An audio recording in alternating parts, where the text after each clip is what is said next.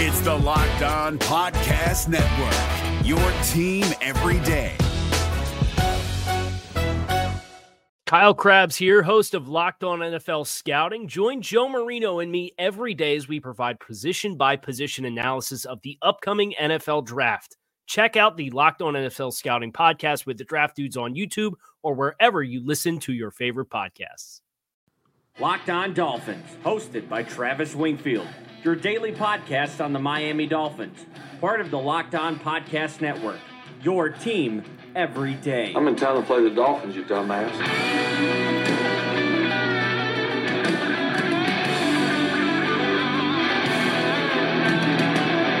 What's up, Doll fans, and welcome into the Friday, June the 14th edition of the Locked On Dolphins podcast. I am your host, Travis Wingfield, and as always, I'm here to bring you your daily dose of Miami Dolphins football. And on today's show, we revisit Jason Harina's top quarterbacks of the post-Dan Marino era. Piece up on LockedOnDolphins.com. I lay out the games I'm looking forward to most this season in 2019. We're going to jump back into the Twitter mailbag and preview the NFC East, as well as the games Miami plays against Washington, Dallas, Philadelphia, and the New York Giants this season. All of that and much more. But first, before any of it, I kindly invite each and every one of you to please subscribe to the podcast on the new Himalaya podcast app, Apple Podcasts, Stitcher, Google Play, Tuned In. Wherever you get your podcast from, go ahead and subscribe, rate, and review the show. Give me a follow on Twitter. It's at Wingfield NFL. The show is at Locked On Fins, and you can check out LockedOnDolphins.com to get you through these next couple of months without any football. And last but not least, the other Locked On Sports family of podcasts, like the Locked On Heat podcast and Locked On NFL podcast for all the local and national coverage of your favorite teams. Let's go ahead and jump right in. That's another Miami Dolphins.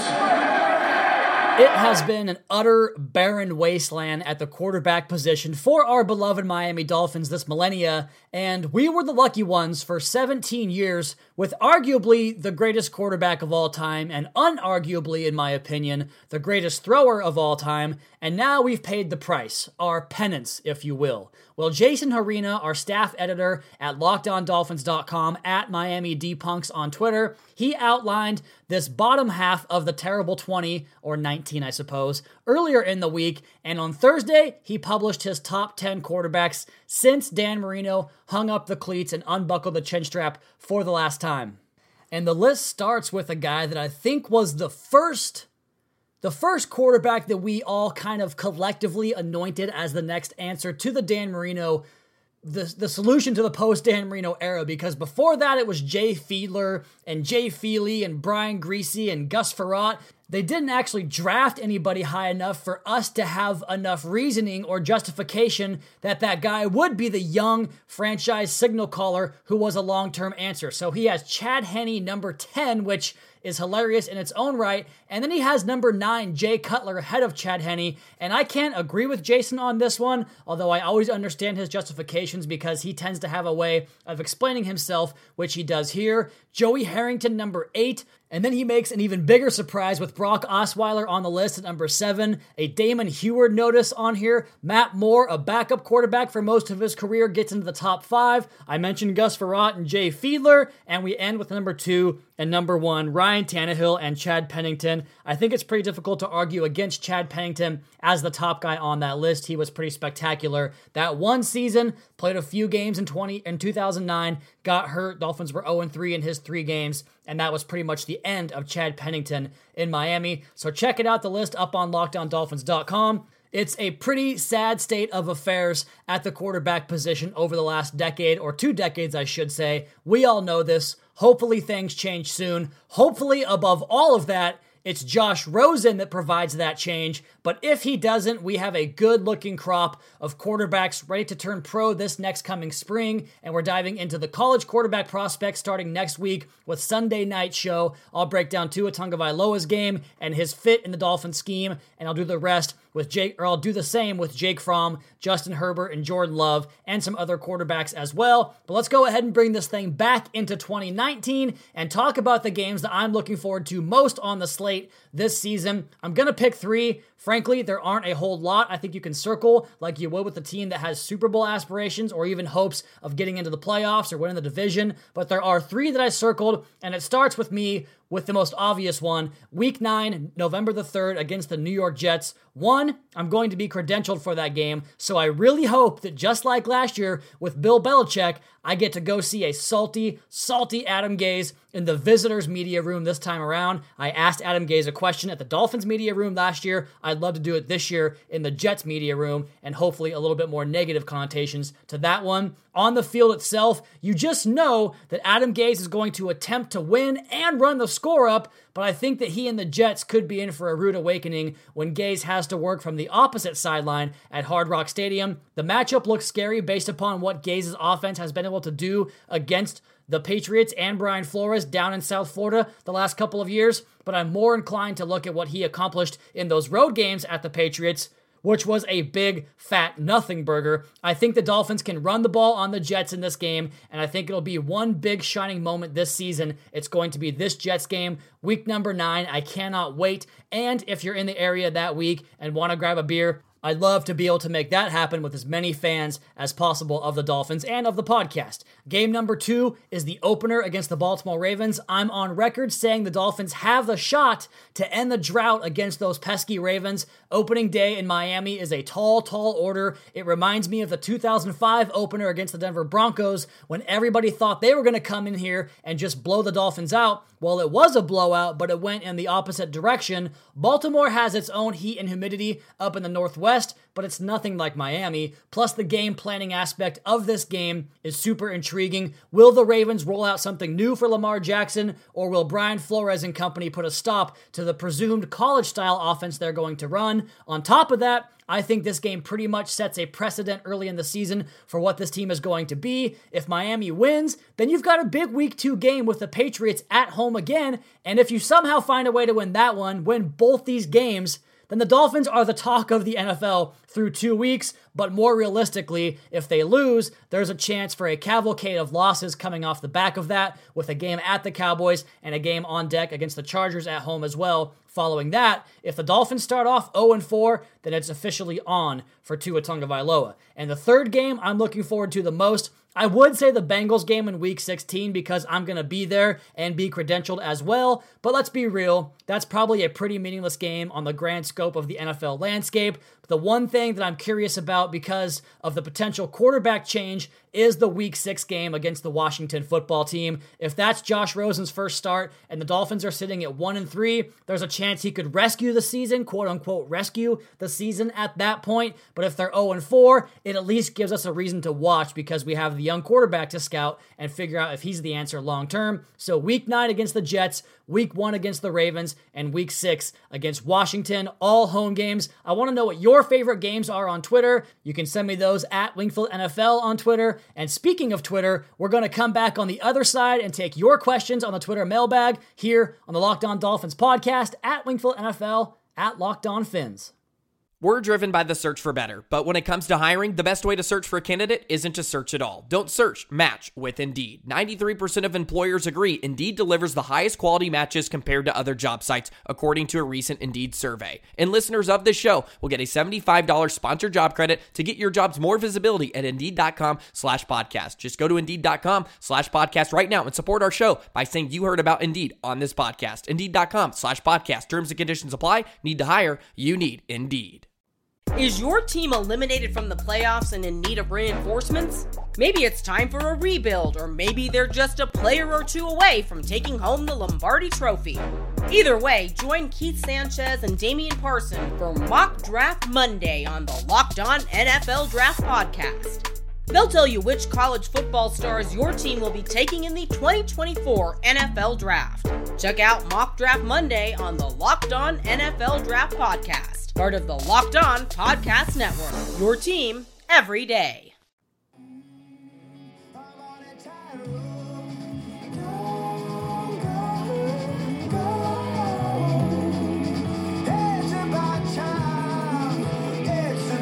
have reached the point in the summer where my little podcast studio in the upstairs of my house is just scorching hot because we do not have central air, and I have to sit here with the air conditioning turned off because it's just too loud, and I don't want it to sound like a 747 is getting ready to take off here on the podcast in your guys' eardrums. So we're sitting up here sweating it out today like we do at training camp in Miami. With that said, let's go ahead and get back into your Twitter questions. You guys know the drill. I put the call out on my timeline on Twitter. You respond with a question. You get a Twitter shout out here on the show, and I answer the question on the show as well. We did a few of them yesterday on the Thursday podcast. So if you don't hear it today, go back and check out Thursday's podcast for your question on the Twitter mailbag here on the Locked On Dolphins podcast, part of the Locked On Podcast Network. And this first question here comes in from Rich. He is at RichAL13, RichAL13.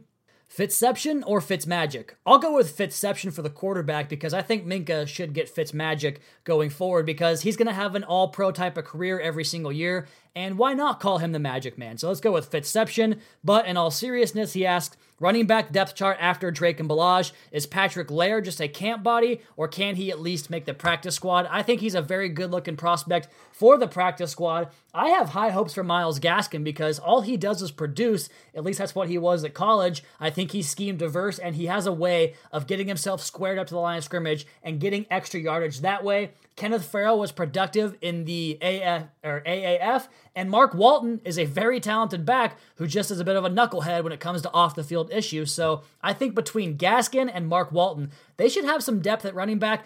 And I literally just tweeted this 5 seconds ago, recording this podcast on a Thursday afternoon, that the Kansas City Chiefs cut Washington State running back, the undrafted free agent James Williams, that I talked about on the podcast for a couple of months there. So he is now out there. I would love to see him get brought in because, as you all know by now, he was the leading pass catcher among all running backs in college football a year ago. Next question here comes in from Chris T. at C. Thompson 2123. What is the holdup with going back to the uniforms permanently? Can we start a campaign to force Ross's hand? It's very simple. Money. They can sell both jerseys, and the fewer times they wear the throwbacks, the more mystique they kind of have because fans don't get to see them all the time, and they're more likely to go out and buy the throwback jerseys, but also have the modern day jerseys in their closet as well. So it all comes down to money. If they go to the throwbacks permanently, they're going to have to find a new alternate, and I'm not sure if they can improve upon those. You kind of want your alternate to have a positive glow about it because then you can sell both jerseys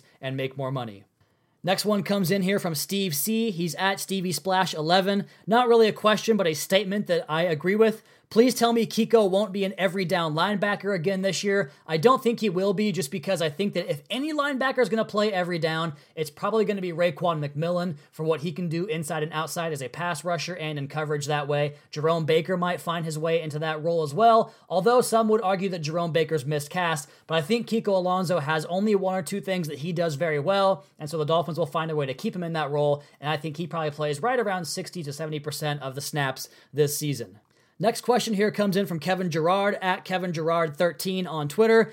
And there's a few questions in here. The first one is my thoughts on Maurice Smith. I've been one of the biggest proponents of Maurice Smith based upon what he's done in the preseason. I think he has the range to play that single high center field role, so he might get a crack at that because they're trying out everybody right now, and if he can function as both a center field safety and play special teams as well, he's got a backup role on this roster at the very least. Number two, about Vincent Taylor's position, I think I agree with you because he says that he's more of a penetrating defensive tackle, but not a better nose. Yeah, he can win with quickness, but he also has the power. I think he's a really good-looking 3 technique in this defense. And the third question is best man-on-man cover cornerback after X and Xavier Howard, or after X and Eric Rowe, rather, that we have. I'm going to go with Jalen Davis, the slot cornerback. I think he has the most quick twitch and just overall technical refinement to play the position, to get the feet work and the hands married up in unison, to cover guys man up. I think that he will stick on this roster long-term. So Jalen Davis is my answer there. Next question from Chuck Thompson at DuPont_1985. If you weren't a Fins fan, who would be the team you would have followed? Side note, I'm in West Virginia, and my second team has always been the Seattle Seahawks. You know, I hated the Seahawks during their heyday in that 2013-2014 run just because the fans around here, as I'm sure they are in every city, when the team gets good, they were brutal. They were so rough to deal with, and they weren't here before, and they're not here after, but they were definitely here during that run. But I always argue or joke that it would be so much easier if I were just a Seahawks fan because they're local, and I'm literally Pacific Northwest in every other sport that I do, the Washington State Cougars, the Seattle Mariners. If basketball comes back, I'll be a Sonics fan as well. So I wish that, geographically speaking, it made more sense, but I love this Dolphins team so damn much, I'm never going to change. So I will say Seahawks number 2, although Kyler Murray in Arizona would definitely have me looking for them if I got to pick based upon what the roster was and not just going off of geographics. Next question here from Scott Jennings at ScootFin34.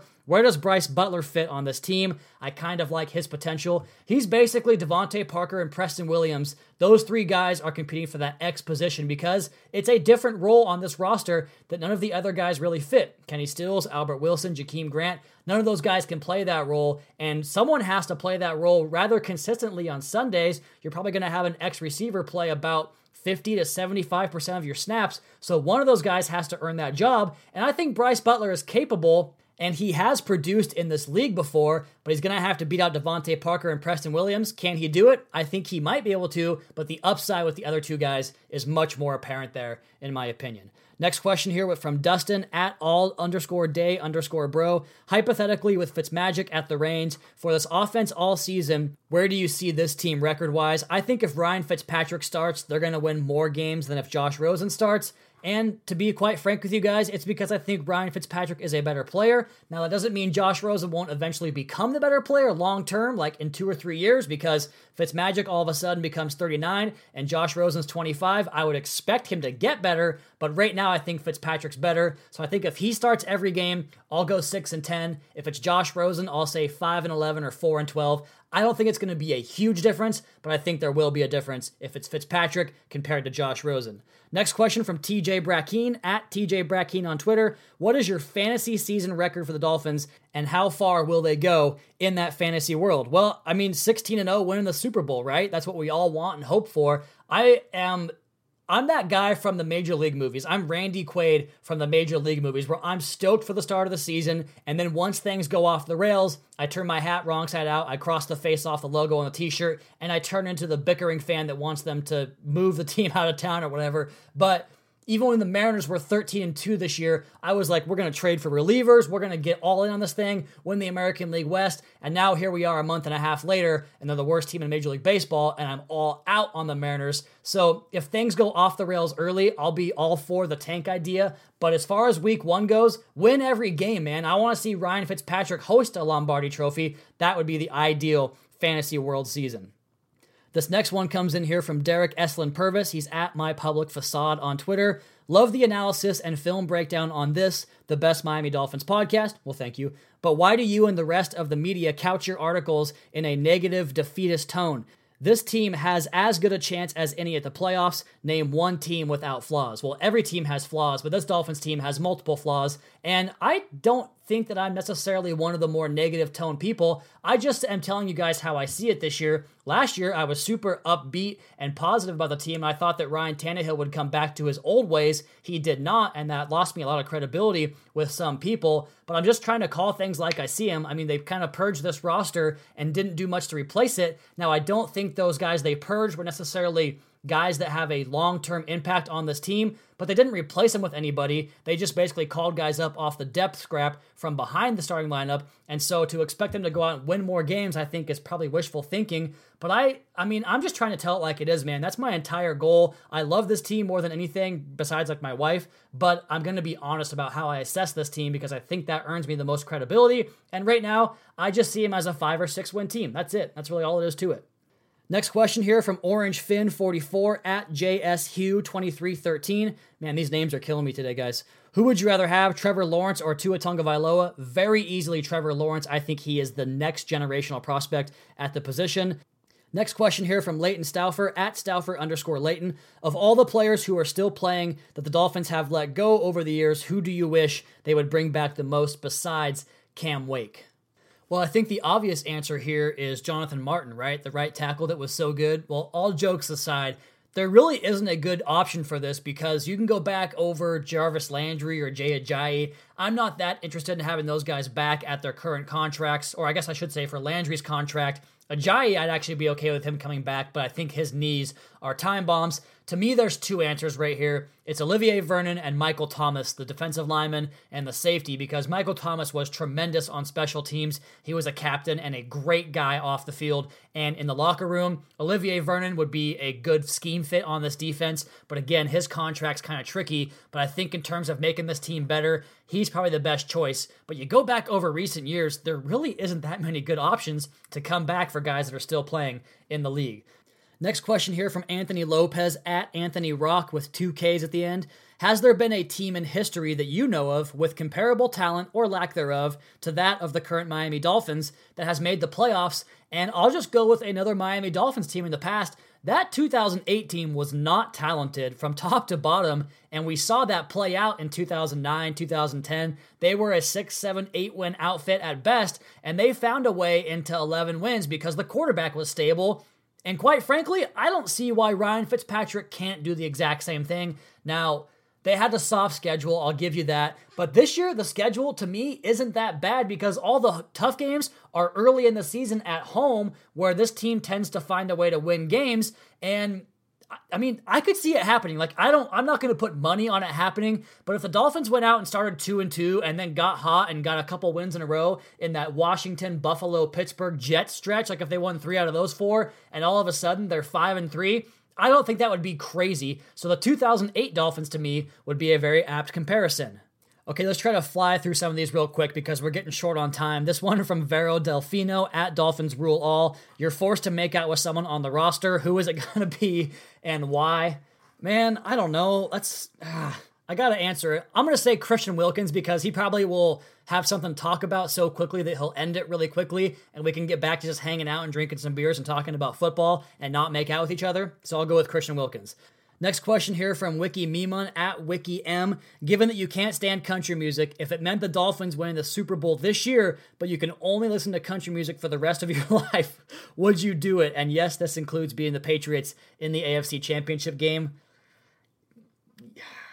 Yeah, I'll fall on that sword for you guys. I mean, how great would it be to see this Dolphins team, first year under Brian Flores, win a championship? If they win 1 Lombardi in my lifetime, I'm good. So I'll take that sacrifice and basically just stop listening to music because they don't really make good music anymore anyway, and I'll just listen to podcasts and get rid of music altogether. So yeah, I'll take that bullet for the Dolphins fans. Okay, let's go ahead and take our last break. We'll come back and do a couple more of these and preview the NFC East here next on the Locked On Dolphins podcast at Wingfield NFL at Locked On Fins. Is your team eliminated from the playoffs and in need of reinforcements? Maybe it's time for a rebuild, or maybe they're just a player or two away from taking home the Lombardi Trophy. Either way, join Keith Sanchez and Damian Parson for Mock Draft Monday on the Locked On NFL Draft Podcast. They'll tell you which college football stars your team will be taking in the 2024 NFL Draft. Check out Mock Draft Monday on the Locked On NFL Draft Podcast, part of the Locked On Podcast Network, your team every day. Is your team eliminated from the playoffs and in need of reinforcements? Maybe it's time for a rebuild, or maybe they're just a player or two away from taking home the Lombardi Trophy. Either way, join Keith Sanchez and Damian Parson for Mock Draft Monday on the Locked On NFL Draft Podcast. They'll tell you which college football stars your team will be taking in the 2024 NFL Draft. Check out Mock Draft Monday on the Locked On NFL Draft Podcast, part of the Locked On Podcast Network, your team every day.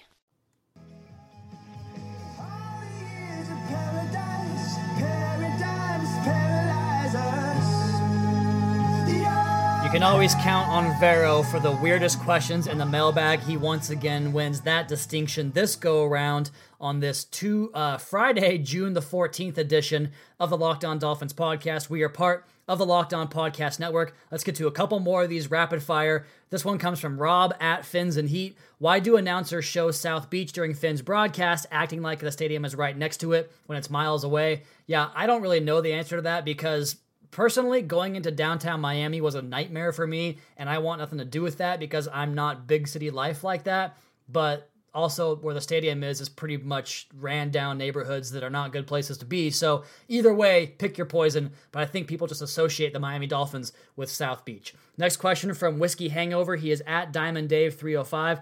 Let's say the Dolphins have a solid season and Rosen proves that he is worth the investment. Who should the Dolphins prioritize or target in the draft next season? I really like this receiver class and think this Dolphins receiving core could become one of the best in the NFL if they had like a Jerry Jeudy or a T. Higgins or a CeeDee Lamb or a Laviska Shenault. If they went that direction, I think this offense could really take off to another level. So give me a receiver, one of those guys, preferably Jerry Jeudy. Next question from Justin Holcomb. He is at Finsider Hulk. What's the best college team of all time? I've got to say Miami 2001. That's probably your answer, but I'll go ahead and give you another one and do one more recent. I'll say this year's Clemson team because Trevor Lawrence is going to be even better in my opinion. They have two top or first round draft picks at receiver, a first round draft pick at running back. They have linebackers and defensive linemen. They do have to restock that D line, but they're going to do it because they do it every single year. So give me 2019 Clemson and see if they can compete at that level again this season. Okay, there's actually a bunch more good questions in the mailbag, and I'm going to come back to those probably on Sunday's show because I got to get to the rest of this podcast. But if you didn't hear your question answered just yet, stay tuned with me. I'll get to the rest of them. There's some good ones I really want to answer in there as well.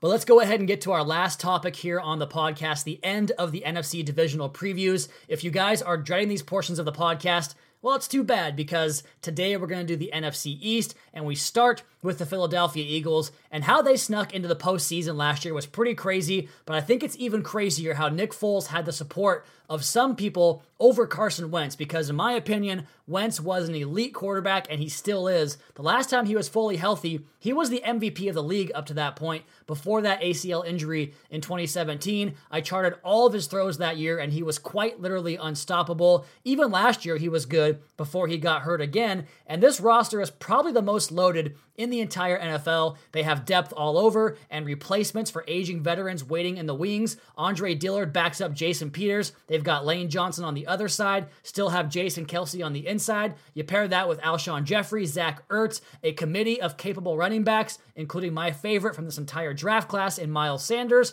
On defense, they're just as good. The front seven is loaded with Fletcher Cox, Malik Jackson, Timmy Jernigan, Derek Barnett, and Vinny Curry. If the Dolphins are going to find a way to pick them off in December, they're going to have to attack vertically and get this Eagles defense on its heels early in the game and go after them often that way as well.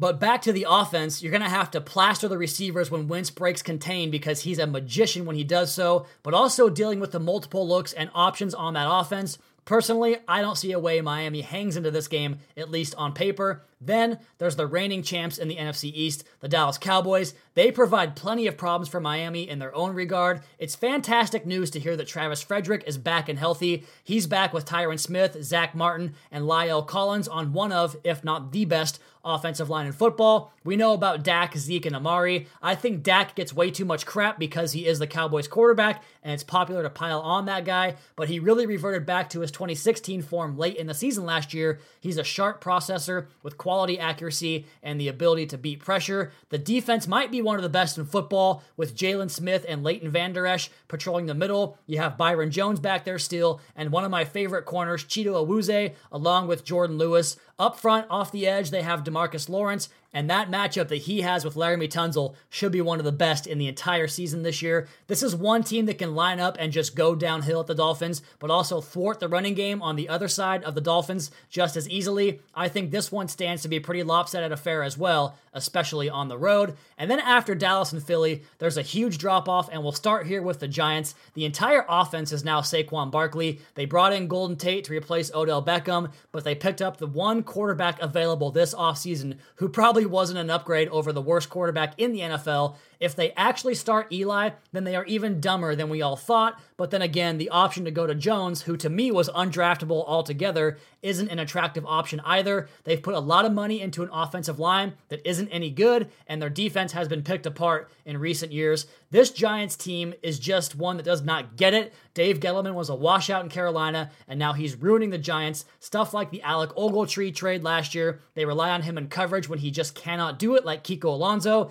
They draft Dexter Lawrence, a top 20 pick, to play half of your snaps. Now, I do like DeAndre Baker with the next first-round pick, but they botched a great opportunity opportunity to change things this offseason. This is a game that Miami has a shot to get, even if it's on the road. I don't trust either of those quarterbacks to beat a Brian Flores defensive game plan.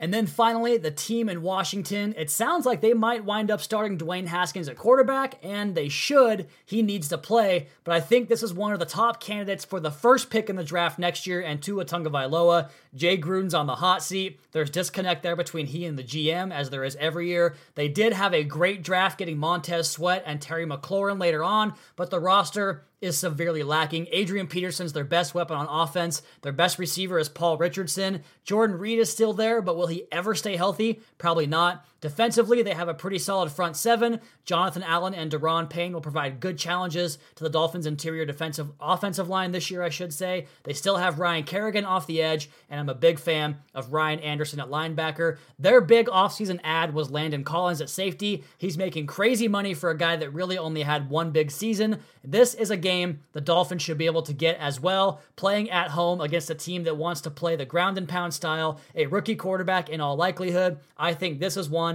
that the Dolphins win. Let's go ahead and do the best of the NFC East here real quickly. The best team to me is the Eagles. The best player is Carson Wentz. The best offensive player, I'll go a different direction and say Saquon Barkley. Wentz is just more important to his team. The best defensive player is Fletcher Cox.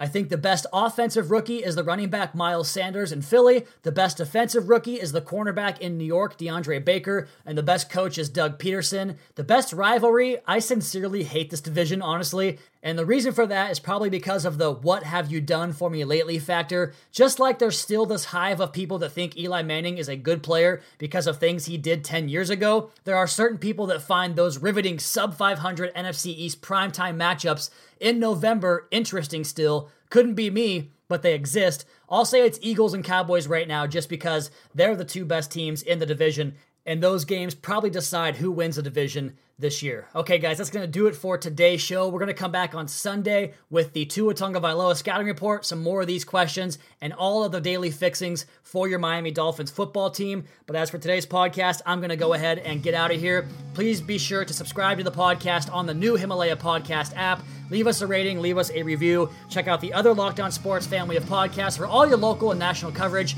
of your favorite teams. Follow me on Twitter. It's at Wingfield NFL. The show is at Locked On Fins. Keep up to date on the Daily Dolphins blog over at LockedOnDolphins.com. You guys have a fantastic weekend. We'll talk to you again on Sunday for another edition of the Locked On Dolphins podcast, your daily dose for Miami Dolphins football. Fins up.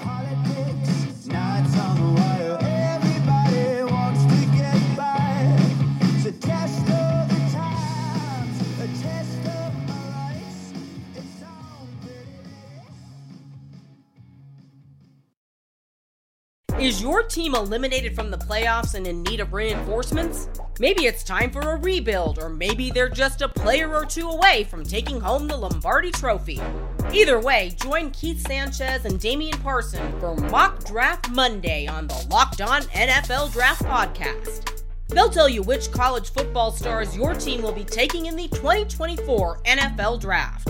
Check out Mock Draft Monday on the Locked On NFL Draft Podcast, part of the Locked On Podcast Network, your team every day.